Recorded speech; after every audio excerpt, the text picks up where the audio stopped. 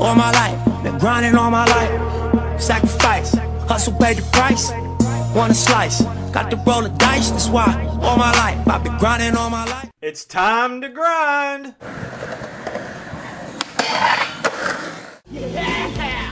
Hello everyone and welcome to the Grounded Podcast. I'm your host Randall Tucker. That was Nipsey Hussle bringing us in with his song Grinding All My Life. Let's hit that rail we call life and let's grind it. In today's episode of Grinded, we start breaking down John chapter 4. And Psalm 51 is my absolute favorite passage or chapter in the Bible. I love the Old Testament, but that's when David has sinned with Bathsheba and committed adultery, and God had called him out on it through the prophet. And so David is repenting, and he is asking God to forgive him and to purge him with hyssop and to restore his joy. And he says, I'll go and teach transgressors your way. That's my absolute favorite chapter in the Bible. But today we're going to be looking at starting to break down John chapter 4. And man, this one runs really close as being a favorite of mine with Psalm 51. And I just absolutely love this story of Jesus walking on Samaritan soil and sitting at that well and talking to a Samaritan woman, and how it just changed that whole village because he was willing to do this. I always, when I was preaching and I would share this text, I like using the King James Version of John chapter 4, verse 4, when it says, he must needs go through Samaria. That's just some awesome words there. He's just simply saying that he's got to go through Samaria. But the way they worded that, he must needs go through Samaria, it's just so cool. But John 4, he starts off focusing on the Pharisees, and we talked quite a bit about the Pharisees in John chapter 3 with Nicodemus, because Nicodemus was a Pharisee. They were the religious leaders who couldn't stand Jesus, even though, remember, Nicodemus told Jesus, we all know that you're from God because of the miracles that you do. And so the Pharisees knew that Jesus was from God. And so now John's going to point out that these Pharisees, they know that Jesus is baptizing more disciples than John. And you say, well, what's the big deal about that? Well, they didn't like John baptizing people, so they're not going to like Jesus baptizing people at all. I mean, you got to remember, they're the religious authority, or at least they thought they were. And here comes this man who's claiming to be the Messiah, the Son of God. You got John the Baptist out there pointing him out to people, saying, behold the Lamb of God who takes away the sins of the world. And these Pharisees, they feel threatened. And so all these people, they notice. Remember in the last chapter, we talked about John's disciples being a little jealous because people wasn't coming to John anymore. They're all going to Jesus. And so the Pharisees take notice of this, and they're not going to like it. But in Matthew chapter 3, verses 1 and 2, it says, in those days John the Baptist came to the Judean wilderness and began preaching, and his message was, repent of your sins and turn to God, for the kingdom of heaven is near.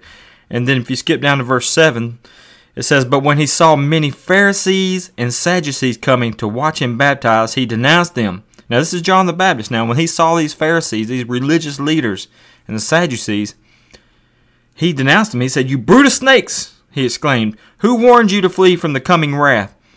Prove by the way that you live that you have repented of your sins and turned to God.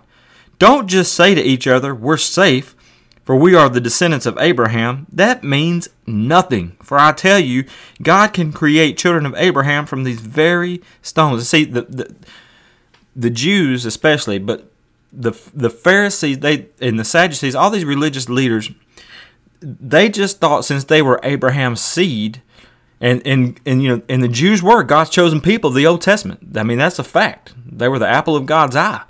And they thought that since they were Jews, and especially since they're religious leaders, and I am a Pharisee, I am very well educated, I know the Old Testament scriptures very well, they thought they thought they were it. They thought they were God's favorite. And John's sitting here telling them, you better repent of your sins and turn to God. That's pretty strong language. Because John's telling them they're lost and they don't have a relationship with God at all. And they think that they do just because they're religious and they're children of Abraham. And John says, even now the axe of God's judgment is poised, ready to sever the roots of the trees. It will cut you down. Yes, every tree that does not produce good fruit will be chopped down and thrown into the fire. John is he's just laying into these Pharisees, man. And he's saying, you're not producing good fruit.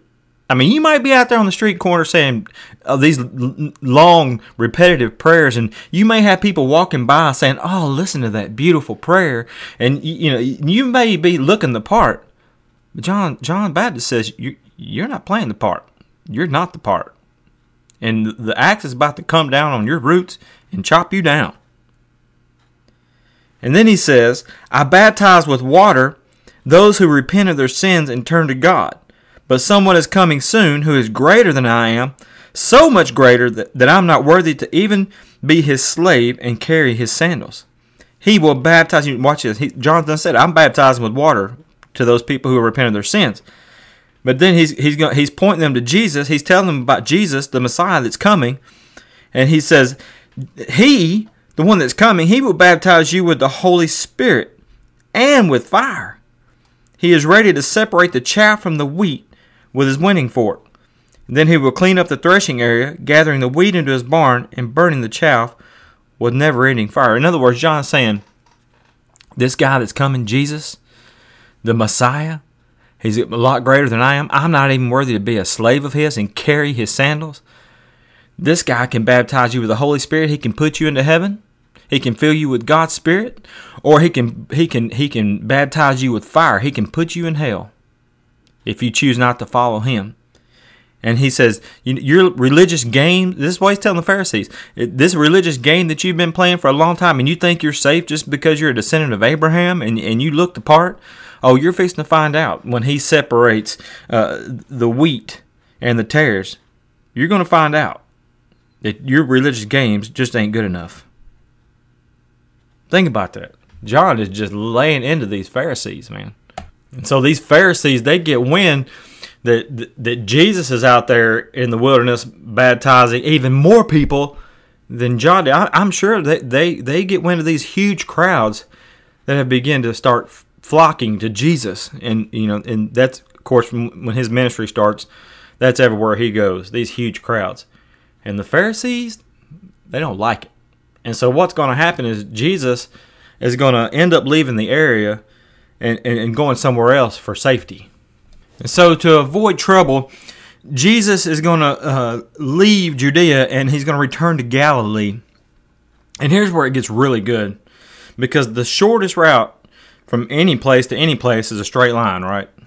And to go from Judea to Galilee, it would require a person to travel through Samaria. But the Jews hated the Samaritans. They considered them unclean. And there's a huge background story as a reason why. Back in the Old Testament, God used Israel's enemies to try to get them to listen, to pay attention, because the prophets have been warning them of their sin and their sinful ways. And so God uses the Babylonians, Nebuchadnezzar, to come in and destroy Israel. And I believe you can find that story, and I believe it's 1 Chronicles 36. But in that passage, Jerusalem was just basically almost wiped off the map.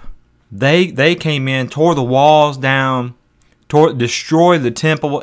What was left, they, of the gold and stuff they stole. They took it back with them. The utensils that they could, that was worth money. But anything that was left, they burned. They killed men, women, children, grandmas, grandpas, aunts, anybody, everybody. And the people who did survive, there was a little remnant left, and they were carried back off into captivity. And when they were carried back into Babylon, this is a short version of this I'm trying to give you here, but when they were in Babylonian captivity, the Jews started intermingling with the Gentile people, and eventually they would marry and have children. Therefore, you have the Samaritans. That's a basic story of how the Samaritans came to be. It's also the time when the synagogue started. And you see all the time through the New Testament how they went to synagogues to worship. And that's when, because they had lost their temple, they had lost their place of worship. So they came up with a new model of the synagogue during that time as well. But the Samaritans were a mixed race of Jew and Gentile. And since the Jews thought they were it, and because they were seeds of Abraham, they were children of Abraham, or descendants of Abraham, they hated the Samaritans. They could not stand them. In fact, they would walk miles and miles out of their way just not to touch Samaritan soil. There was no way they were going to walk into Samaria. They would go east of the Jordan River and travel around Samaria, because if they considered themselves unclean if they even touched Samaritan soil. That's how much they hate. You talking about racism. I mean, that's a true picture of racism right there.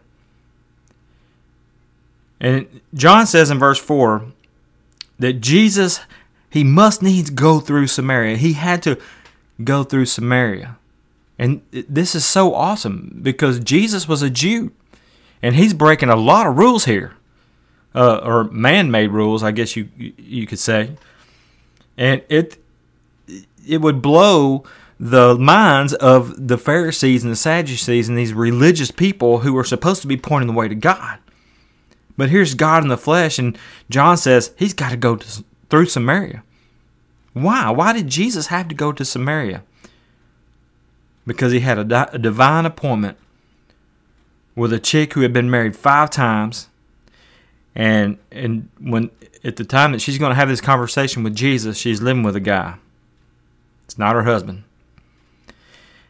And Jesus, being full of grace and mercy, was about to use this lady who was considered an outcast in her society, in her village. He's about to use this woman to share the message of salvation to the Samaritans, especially in Sychar, her village. Jesus and his disciples, they travel through Samaria, headed to Galilee, and they get tired from their journey. And as they come to a village called Sychar, Jesus sends his disciples to town to get some food, and he goes and he sits by a well. But this is no ordinary well.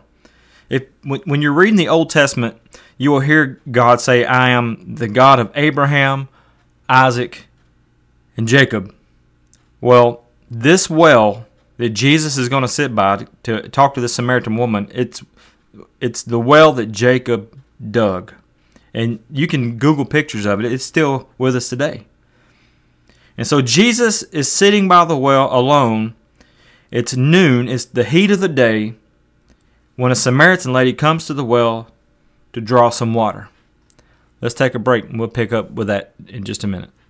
There's not a whole lot on my body that's not skadacked. Just toast. Dink, dank, skadacked, biff, banked. You name it, it's on there. So here's Jesus. He sent his disciples off. He's all alone, and he's tired, he's hot, and he's thirsty. And here is a well full of water, and Jesus doesn't have anything to draw water with. The lady's actually going to point that out here, and it's very significant, and we'll talk about that in just a second. But he's hot, and he's sitting there, and along comes this lady, all by herself, the Samaritan woman, and she's coming to the well to draw some water. Any preacher will tell you that this is not a good scenario for Jesus to be in. A Christian man does not want to be found alone with any woman simply because one rumor can bring his ministry to the ground. And when we see it happen all the time, any preacher, any elder, any deacon, anybody in leadership in a church will tell you this is a very dangerous scenario. And why is this woman even coming to the well in the heat of the day at noon instead of coming when all the other women from the village come out to get water from the well in the morning when it's cool. More than likely, there's something. I guess when Jesus talks about her being married 5 different times and living with a man, somewhere in that, this village has decided that she's an outcast. And they have shunned this lady, and evidently nobody wants to be around her. And so she has to come out at noon when nobody's at the well because she's the outcast. And so she's coming to the well to get some water. And when she shows up to the well to draw the water, Jesus asks her for a drink, which sounds pretty normal, right? Wrong, because she is a Samaritan woman and Jesus is a Jew. Jews, as I said a while ago, they don't even walk on Samaritan soil, and they most certainly would not ask a Samaritan woman for a drink, or a Samaritan man even. They would not have any dealings with a Samaritan. And listen to what she tells Jesus in John chapter 4, verses 9 through 11. The woman was surprised, I'm sure she was, for Jews refused to have anything to do with Samaritans. And she said to Jesus, "You are a Jew, and I am a Samaritan woman. Why are you even asking me for a drink?" And Jesus replied, "If you only knew the gift God has for you and who you are speaking to, you would ask me, and I would give you living water." "But sir, you don't have a rope or a bucket," she said, "and this well is very deep. Where would you get this living water?" Think about this, folks. This woman is having a conversation with God in the flesh, the Messiah, Jesus Christ. And all he has done is ask for a drink of water. And she has absolutely no idea who Jesus is. As far as she knows, he's just some weird Jewish man because here he is in Samaria. I'm sure she wanted to say, "Are you lost, dude? Why are you even here? Why are you even talking to me, a Samaritan woman? Why are you asking me for a drink?" But did you catch what she says to Jesus? "But sir, you don't have a rope or a bucket," she said, "and this well is very deep." Jesus didn't have a cup. He didn't have a glass. He didn't have a jar. He didn't have a bucket. He didn't have anything. He had nothing to draw water with from the well. And he was going to drink. Now get this. This is very important. Jesus asked this woman for a drink of water. She had the water pot. This Jew named Jesus has walked on Samaritan soil, which breaks all traditions and religious rules, man-made. And he's broke another one because he's sitting here talking to a Samaritan woman. It's blowing her mind that she is sitting here talking to a Jewish man, and this Jewish man has asked for a drink of water, and he is going to drink from her very own water pot. That shows you the grace of God, the mercy of God. That is so awesome. Can you imagine? Because the chapter started out by talking about the Pharisees. Can you imagine this Pharisee that's supposed to be pointing the way to God, showing people God? Can you imagine a Pharisee being in this situation? Absolutely not, because they would never ever put themselves in this situation. They won't even step foot on the soil to be anywhere near that well or that woman. Jesus was always doing something outside of the box. He was always challenging the way the people thought. From touching lepers to eating in sinners' homes, he challenged the way the religious people did things. Here, and that's why they had so much trouble with Jesus. His 3 years of ministry. They call him a glutton and a wine drinker. They just could not fathom God being like this, or the Messiah being like this. They just had the wrong conception in their brains about what the Messiah would be like. And Jesus was born in a manger. They thought his mom, they even called her an adulterer because they thought that she had slept with somebody and had Jesus out of wedlock. And Jesus looked like an ordinary, average Jewish man. He didn't do anything to stand out. And they were thinking that the Messiah was going to be this great leader, and he was going to bring them out of deliver them from the Roman oppression. And Jesus didn't do that. He said, my kingdom's not of this world. It's a different kind of kingdom. And they just could not understand that. And a Pharisee would never be in this situation. And here is God in the flesh talking to a woman who everyone else has rejected, a woman who felt shame, so she had to come to the well at midday to get water, so no one else would be around her. And God himself is going to drink from her very own water pot. Let me ask you a question. Which side do you find yourself on? Do you grumble and complain when you see something that doesn't compute in your religious brain? Or do you go with it? I mean, I can tell you countless stories from where I've been in the ministry and preaching and just had stuff that I did stuff that just blew people's minds, and they said stuff to me that was just typically it just blew my mind. I got in trouble one time because I was leading communion, and I broke the bread and passed it out to the men so they can take it out to the congregation. And then I prayed. Well, the lady that made this bread for our communion, I see her come from the back of the church after I got through with the sermon one day. It's during the invitation. And I thought, well, she's going to come up here and tell me, something that ministered to her in the sermon or something. But boy, that wasn't what it was about at all. And she got up to me. She was hot. And she let me know real fast that she was hot, because she says that Jesus prayed first, then he broke the bread. But see, I did it backwards. I broke the bread, then I prayed. So I had to apologize for that. But ever since that moment, I never did another communion service. I never led another one. I was a part of them, but I never led another one. We were told pagan at a church that I worked with, because my boys were so young at the time. They were like 1 and 3.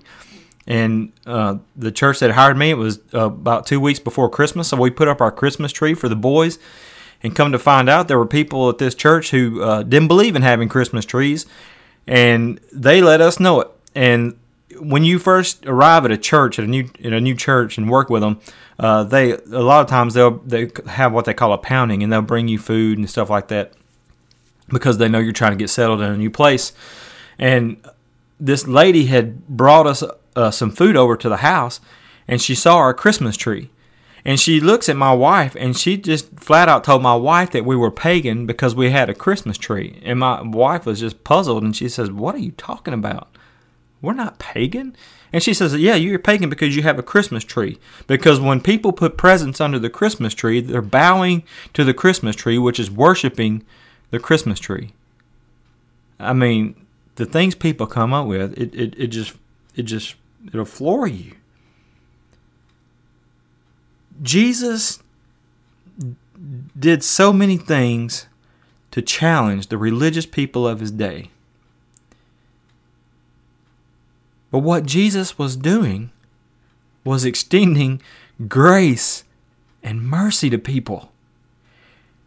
That was something that the Pharisees and Sadducees were supposed to be doing, and they wasn't doing it. And that's why Jesus rakes them over the coals in Matthew 23. And when he's saying, "Woe to you scribes and you Pharisees," and he just blasts them guys because they were not showing grace and mercy. They were not pointing people to God. Matter of fact, Jesus says that they were making them, he said, every time you convert somebody, you're converting them to hell. Their hearts were not right, even though they thought they were close to God just because they were children of Abraham. They weren't. And here's Jesus sitting at this well having a conversation with a Samaritan woman who is an outcast in her village, her society. And he is extending to her grace and mercy. And it all starts with him asking for a drink of water. And Jesus' response to her is, because she starts making these excuses, and his response to her is, if you only knew the gift God has for you and who you're speaking to, you would be asking me, and I would be giving you living water. In John chapter 7, Jesus is at the Festival of Shelters, and down around verse 37, it says, on the last day, the climax of the festival, Jesus stood and shouted to the crowds, anyone who is thirsty may come to me. Anyone who believes in me may come and drink. For the scriptures declare, rivers of living water will flow from his heart. And when he said living water, this is John talking here, not me. When he said living water, he was speaking of the Spirit who would be given to everyone believing in him. But the Spirit had not yet been given because Jesus had not yet entered into his glory. Here's Jesus offering this woman living water. And he was telling her that she could be filled with God's Holy Spirit. And that someday her sins would be forgiven. And that someday that she would be able to enter into the presence of God and not be eternally separated from him. And that's why Jesus says, look, lady, if you knew who you were talking to, you'd be asking me for a drink. And I could be giving you living water. I could be filling you with the Holy Spirit and you would never thirst again. But she had no idea who she was talking to, and she had no idea what Jesus meant by living water. There's so many people that sit in our church buildings today who just sit there and soak up the preaching and the singing, and they're like the Pharisees. They have an outward appearance of a religion, but they don't have a relationship with Jesus. We're going to see in just on the next podcast that this lady even says that they know that the Messiah is coming, and when he comes, he will explain everything. Well, she's sitting here having a conversation with the Messiah that she's been looking for. She is having a conversation with Jesus, God's very own Son, God in the flesh, and she doesn't even recognize him. She has no idea who he is. To her, he's just some Jewish man who's walked on Samaritan soil. Maybe he's lost or whatever, and he needs a drink because he's tired and he's thirsty. And by the way, she never does give him the drink. And we'll see that later on. But my point is, there's people who are sitting in our churches today who just play church. They don't have a relationship with Jesus. They don't have that living water. Because it's not about a religion. It's about a relationship. I mean, think about this. We hold in our hands, whether we use it on our phones or whether we use a leather-back binding book called the Bible, God's very own love letter to us. And it's the number one selling book. People have a multitude of copies in their house, and yet they have no idea what it says. No idea, because they don't have a relationship with Jesus. And with Jesus asking this lady for a drink of water, what he was asking her was, do you want to have a relationship with me? Because I can fill you with living water. I can get you into heaven because I am the Messiah. He's going to reveal all this to her in just a little bit. But we in America, we're spoiled rotten. We know who Jesus is. We've heard about him all of our lives. But yet, for some reason, we refuse to have a relationship with him. Hey, he's offering you living water today. Why not take a drink from his well and have a relationship with him? We'll pick back up at the next podcast with Jesus talking to this woman at the well. God bless you. You have a great day. Thank you for listening to the Grind It Podcast today. You can send any questions or comments to grinditpodcast@gmail.com. Please join us next time, and when a challenge comes your way, just grind it. Been grinding all my life, sacrifice, hustle paid the price, want a slice, got to roll the dice, that's why all my life, I've been grinding all my life, look, all my life.